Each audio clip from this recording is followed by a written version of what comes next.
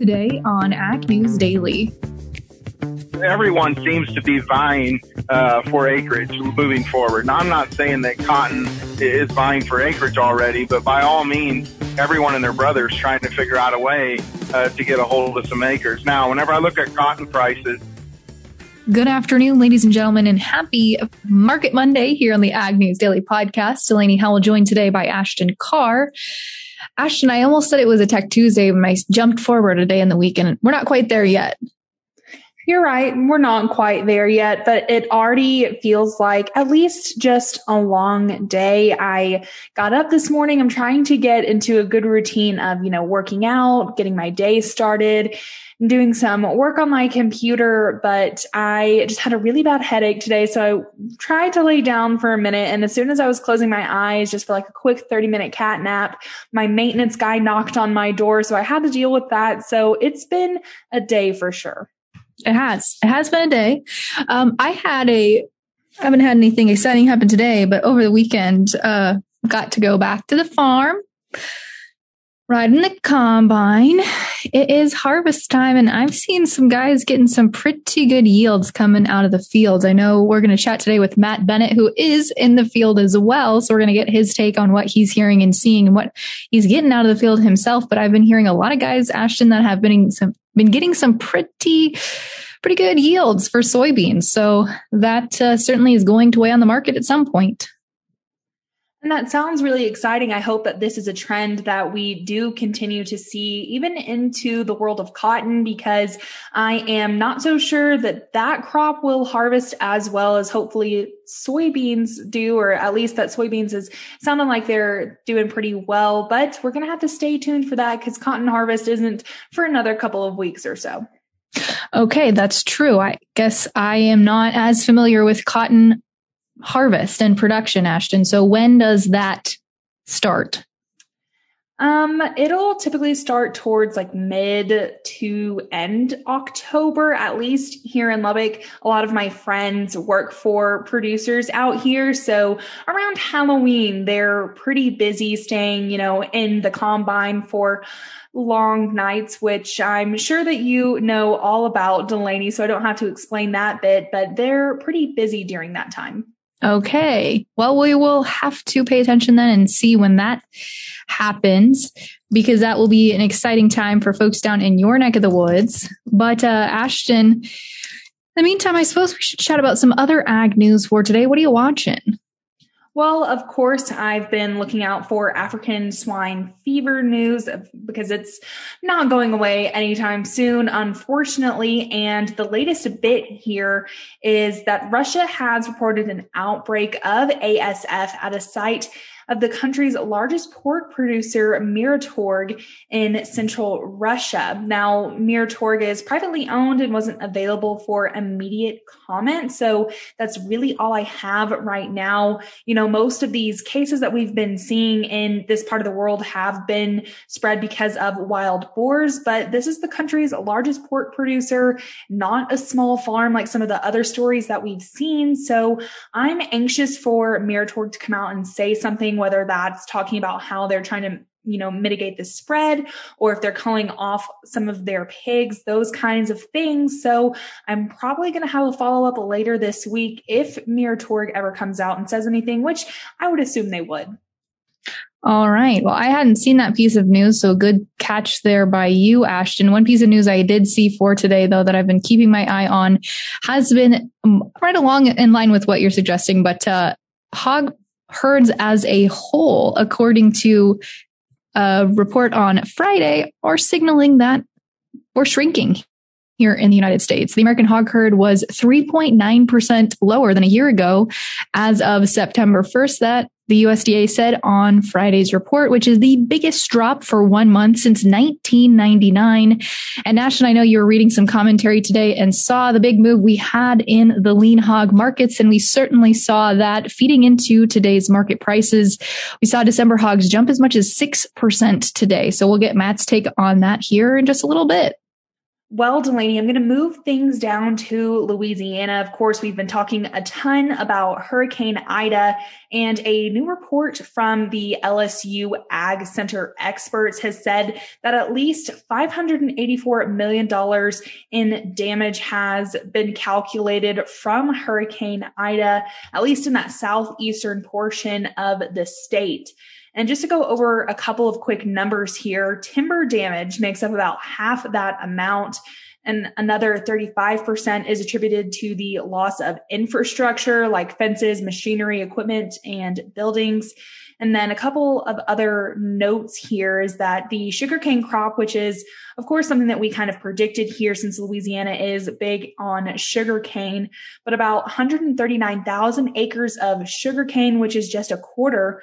I say just a quarter. That's a pretty large number there, but it's a quarter of Louisiana's total cane crop is projected to have somewhat lower yields due to storm damage. It's not said that it's completely just wiped out, but it's going to have some lost yields, which is probably, to be expected here. And just moving on to livestock, the death toll for livestock is currently estimated at about 22 head. It's not said if this is poultry, swine, cattle, but it's estimated about 22 head that have perished because of Hurricane Ida.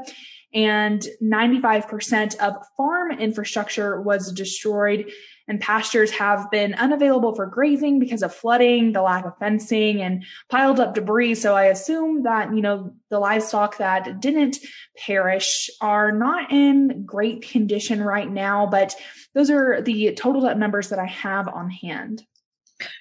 Yeah, and I appreciate you giving those updated numbers, Ashton, because I didn't have anything specific to agriculture last week when I shared my numbers, but definitely continuing to see those numbers trickle through. And, you mentioned cotton harvest at the beginning of the podcast, Ashton, and we're going to start to see, I'm sure, as folks get rolling there, what kind of damage we saw in cotton country, probably a little bit less than some of the other commodities that you're mentioning there, but a lot of factors have been added into cotton's extended rally. We'll get, of course, Matt's take on this as well, but we've seen some of the highest prices since 2012 that have been posted on the board today. We saw prices up for a fifth day, jumping 4% last week, and have been really supported by a lot of different components here. Shortage on the marketplace, speculation that we'll see some rising demand in China, and just a lot of things overall that has really pushed cotton to some new highs, some fresh highs for a while.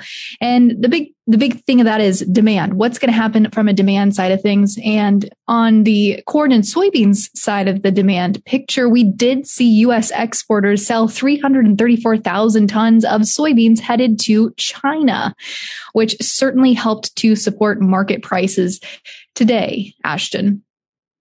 Well, when we're talking about cotton, Delaney, I saw a story earlier today talking about what we're seeing in cotton when it comes to demand and those kinds of things, exactly what you were hitting on there. But there was a little piece that I read talking about how India also might be seeing some issues when it comes to their cotton crop. I can't remember the disease, or it might have been a bug. I can't remember off the top of my head, but they're seeing some kind of infestation or, some issues when it comes to the quality of their cotton. So that might also be another thing that we have to take into consideration there. It certainly will. Overall, there's a lot of interesting factors lining up here as we head into the heart of harvest season, Ashton. There absolutely is, Delaney, but I am going to round things out, at least with my bit of news here, going away from harvest and talking a little bit more about policy and things that are going on at the Hill, as U.S. House Speaker Nancy Pelosi has told Democrats the $1 trillion bipartisan infrastructure bill will come to the floor for a vote this Thursday instead of today. She told ABC News yesterday that she's never bringing a bill to the floor that doesn't have the votes, and says they will have the votes. Pelosi says that the president's plan to invest in social safety net and climate policy might end up smaller than expected. Pelosi also added that she's working to build a consensus on Biden's $3.5 trillion reconciliation bill. The House Budget Committee voted Saturday to pass the bill and send it to the House floor. And it's been reported that Senate Republicans plan to block a House-passed bill later today that would temporarily fund the government and suspend the debt ceiling. And funding must be approved by Thursday to prevent a government shutdown. So waiting to vote on this until Thursday, it's really kind of cutting it close there.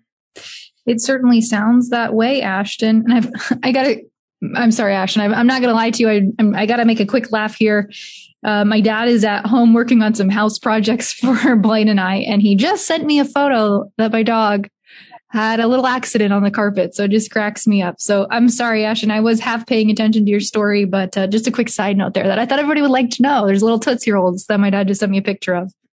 Yeah, see, even though we are podcast personalities and, pretty famous, we are everyday people like our listeners. Yeah, exactly. Right. Yep. 100% there, Ashton. So getting back on track, though, I just wanted to mention one other thing here as we head into chatting markets. We've got the 2021 wheat crop tour going on, and that is pointing to some good quality but poor yields across the board. In the August 12th USDA crop production report, other spring wheat production for grain was forecast at about 343 million bushels, which is down 41% from last year. And USDA will report harvested acre estimates in this week's September 30th small grains summary. And we could see some adjustments made to that report as well. Might just be one other thing to touch base with Matt on today, Ashton. And that was really the only other piece of news I had for today. So let's go ahead and hop into the markets today, see how they traded ahead of today's crop progress and, more importantly, harvest progress report, which comes out at 3 p.m. today. And we did see some strength today in the corn markets. December corn up 12 3/4 cents to close at 539.5. The March up 12.5 cents to close at 547 even. In the soybean pits today, the November contract up 2.5 cents to close at 12.87.5. The January up 2 3/4 to close at 12.97. And hopping over to look at the wheat market for today. As I mentioned, we've got, of course, spring wheat going on right now, and that certainly played out into today's markets. We saw the December Chicago contract down 1.5 pennies to close at 7.22 1/4. The March down 1 penny to close at 7.33 3/4. Livestock today had some mixed trade because, of course, we saw on Friday a pretty bearish cattle on feed report.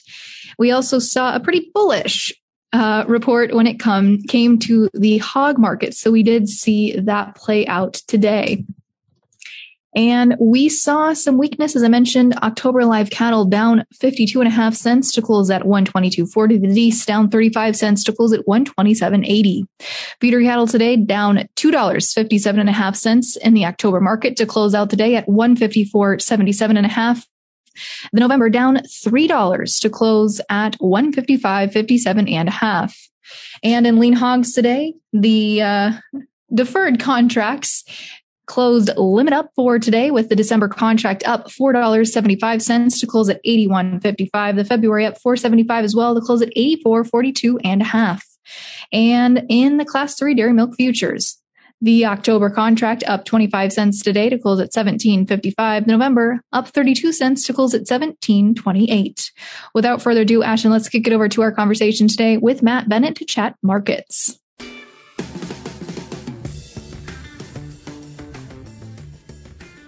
Well, as promised, we are chatting today with Matt Bennett of agmarket.net, who is joining us live today from the Combine. Well, wait, actually, I should clarify, Matt, are you still in the Combine right now?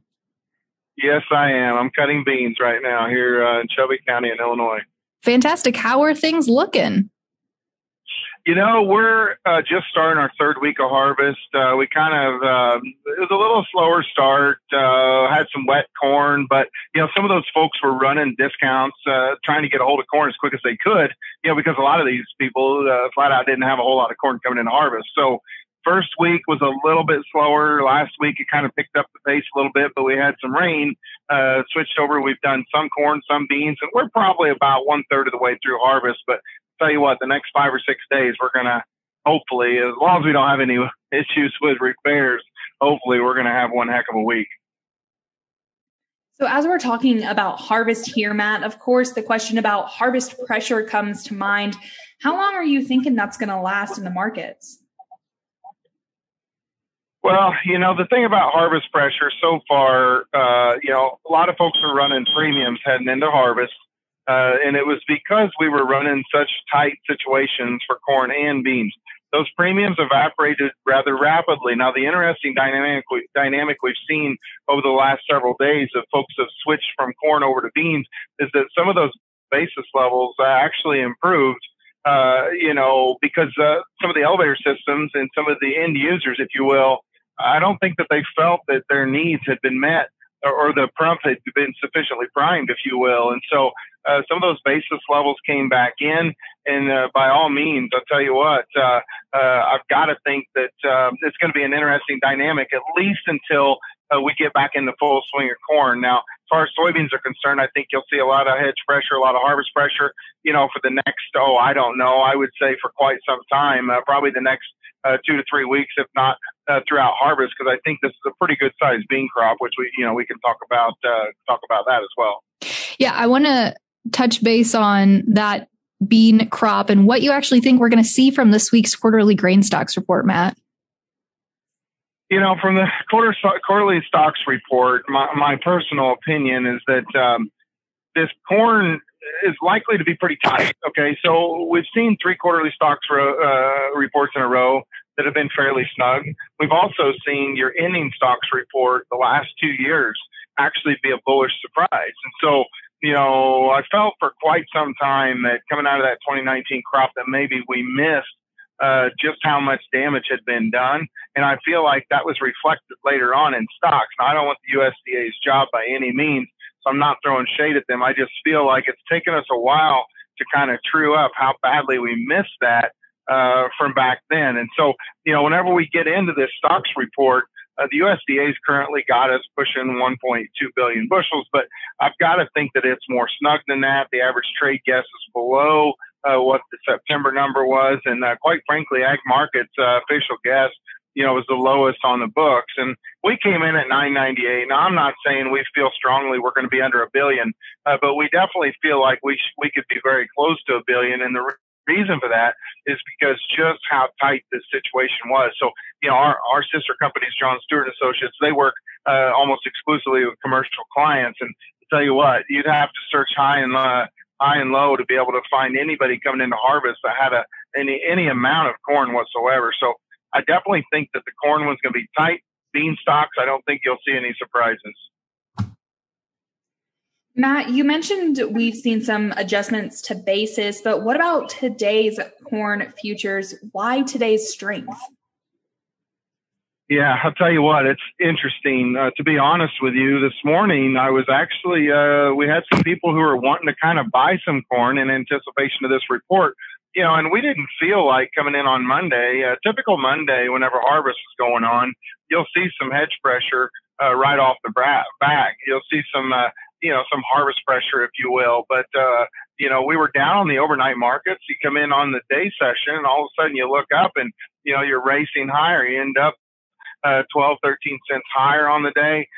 Why did we go up so much? I think there's a couple, 3 things going on. I think that, there's a lot of talk that the yield is as big as what it's going to get, first of all. And then I think an underlying thing that probably didn't play so much into today, but it certainly plays into a long-term type thought process on this corn market, is fertilizer prices for the 22 crop right now. I think a lot of people are taking a look and saying, hey, you know what? I don't want to be caught short corn in any aspect because it's going to be hard for us to come up with a huge acreage number this next year whenever we look at fertilizer prices as robust as what they are, considering these 22 corns only trading, in that 5 to 5.15. I think we closed today maybe at 5.17 or 18, but that was after a big up day. We've been languishing around $5 for quite some time. Yeah, Matt, I mean, you mentioned fertilizer prices. Those have been crazy to watch here. What's your speculation? Are we going to see those slow down? No, I don't think so, unfortunately. The way that I've explained it to people, we looked a year ago, for instance, at trying to get as much fertilizer on as we possibly could. And we had no idea fertilizer prices would do what they do. We didn't have any crystal ball there. It was just fertilizer prices was as cheap as we'd seen them in years. And so, whenever we come in here this fall, you're looking at, a similar fertilizer program to a year ago. For instance, a lot of people in my part of the world might put on 200 pounds of potash and 200 pounds of DAP. And last year, whereas that was running in that $80 range, $75 to $80 an acre, due to the fact that it was pretty cheap. This year, the quotes recently have been 150 to 160. So, I'm no math major, but we've basically doubled dry fertilizer, and not to mention anhydrous ammonia. In my part of the world is running around $800 a ton right now. So now, do I expect those things to go away anytime soon? I really don't. I think that the fertilizer industry, typically has been one that's been basically acting in whatever way that they want to act, because there's not a whole lot of players there. I'm not trying to be hard on them. It's just that's the nature of their industry. And so obviously with commodity prices going up, fertilizer prices have gone up, and a lot of people have asked the questions, why is that? It's because that they can go up. And so, whenever you look at natural gas, we've seen, not a whole lot of bargains there. People trying to lock in propane this year because certainly energy prices continue to be strong. When you look today at $75 crude oil, there's a whole lot of reasons that you would think anything based upon any of your energies is going to be pretty strong in price. And I don't think fertilizers are going to be, I don't think they're going to be immune to that either. So Matt, I want to kick things over to cotton, as we saw prices a little bit higher today as that market continues to kind of build up from last week's turnaround, as they posted all-time contract highs overnight. I mean, does that sound right to you? I want to explore that a little bit. The interesting thing, and I don't want to talk around cotton by any means. I've talked a lot about cotton. It was over $90 for quite some time now. You look at cotton over $90. You look at wheat over $7, both KC and Chicago. Of course, Minneapolis over $9. Everyone seems to be vying for acreage moving forward. Now, I'm not saying that cotton is vying for acreage already, but by all means, everyone and their brother is trying to figure out a way to get a hold of some acres. Now, whenever I look at cotton prices, I don't think that your cotton situation is anything where you've got an abundance of supply, if you will. And so there's no doubt whenever it gets into this cotton discussion that there's a lot of folks that don't want to be short cotton market, and we've seen buying continue as we've moved through here. And then you say all-time contract highs. I mean, it's an interesting time of the year to see that, because you're going to be getting into cotton harvest in earnest moving forward. I mean, we've already seen, of course, a fair amount, but it's a little longer window. I don't think people in our part of the world necessarily understand. I mean, I've been in Texas before, in November, and some of these folks have been harvesting cotton. It's a fairly long window they've got there, but definitely a very, very dynamic, impressive market. And I don't necessarily expect this cotton market to slow down anytime soon. Now, Matt, one market that has slowed down has been the cattle complex. We saw on Friday the cattle on feed report come out. We saw some weakness today trading that report. Where do we head from here? Well, definitely the numbers would have been, some people say it was bearish, some people say slightly bearish, but regardless, as far as cattle were concerned, I think the reason, we started out the day with some weakness, as you would expect, and then you come in and you see what's going on over the feeders. The feeders are going to have a tough day when this corn market is racing higher. Now, feeders have been a bargain, so to speak, at times of late. I think whenever you look at the numbers before this last cattle on feed report, I felt like on the board anyway, the feeders were quote unquote a bargain. But, the reality of the situation is that I don't know anyone throughout the cattle country that has been able to say, hey, I was able to take a benefit or take advantage of these feeder prices being low, because let's face it, this cash market has been strong. It's been strong for some time. And I don't think that the feeder cattle market is anything that's going to back off, as far as the cash is concerned. Yes, we got beat up today. You would expect to get beat up whenever your feed costs are going up. That's just simple economics. But at the same time, go out and try to buy feeders cheaper today, and I'm not totally sure you're going to have much success. So Matt, as we kind of wrap up our question here, I definitely wanted to talk about lean hogs because we saw some limit gains today. What's going on there? Well, I mean, your report last Friday, it was bearish is what cattle was. And I don't think it was super bearish, but hogs was, I'd say it was the reverse, significantly better. No question about it. I mean, at a time though when we needed it, whenever I've tried to talk about hogs here lately, I guess I felt like whenever you got into the $80 level and above on your front months, I said, that's plenty rich for the time being. Obviously, we went well over $100 for some time. We're able to trade these hogs to some prices we hadn't seen, really a lot of people hadn't really ever seen, I guess, depending on how old you are. But bottom line, as far as hogs are concerned, I don't know.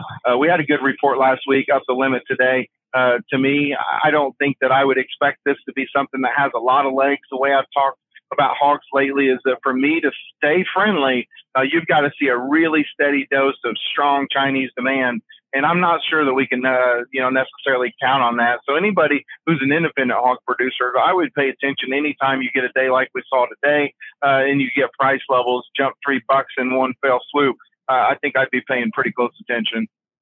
Matt, how do we trade tomorrow after this move today? Well, I think with hogs, I don't think that you're going to see any sort of expanded limit gains, but maybe you will. I'm not an expert, if you will, on hogs. I watched them closely. I have for many years. But I will tell you, Delaney, that on the way up, whenever we went to 110 and higher, I was, if I would have been trading, and I wasn't, I want to make sure we understand that. If I would have been trading, I'd have been short the whole time, and I'd probably be bankrupt right now. So I did not think hogs were going to do what they did, but I just don't feel like you're going to get that kind of a run again. I know some people are hopeful we'll see that happen again. I don't see it happening. All right. Well, fantastic, Matt. We certainly appreciate your time today. We hope you have a great harvest. Absolutely. I appreciate you having me on. And for sure, the one thing I want to encourage everyone, I know that most all of us have a fantastic weather forecast for this week. We all want to get a lot done, but please be careful out there. I got to consistently remind myself of the very same thing, because I want to make as much progress as I can as well. But I'll tell you what, that's when accidents happen. Absolutely. That's a good thing to keep in mind, folks, as you're out there listening to us in your combines. Please be safe. But Matt, thanks again. Absolutely. Thank you.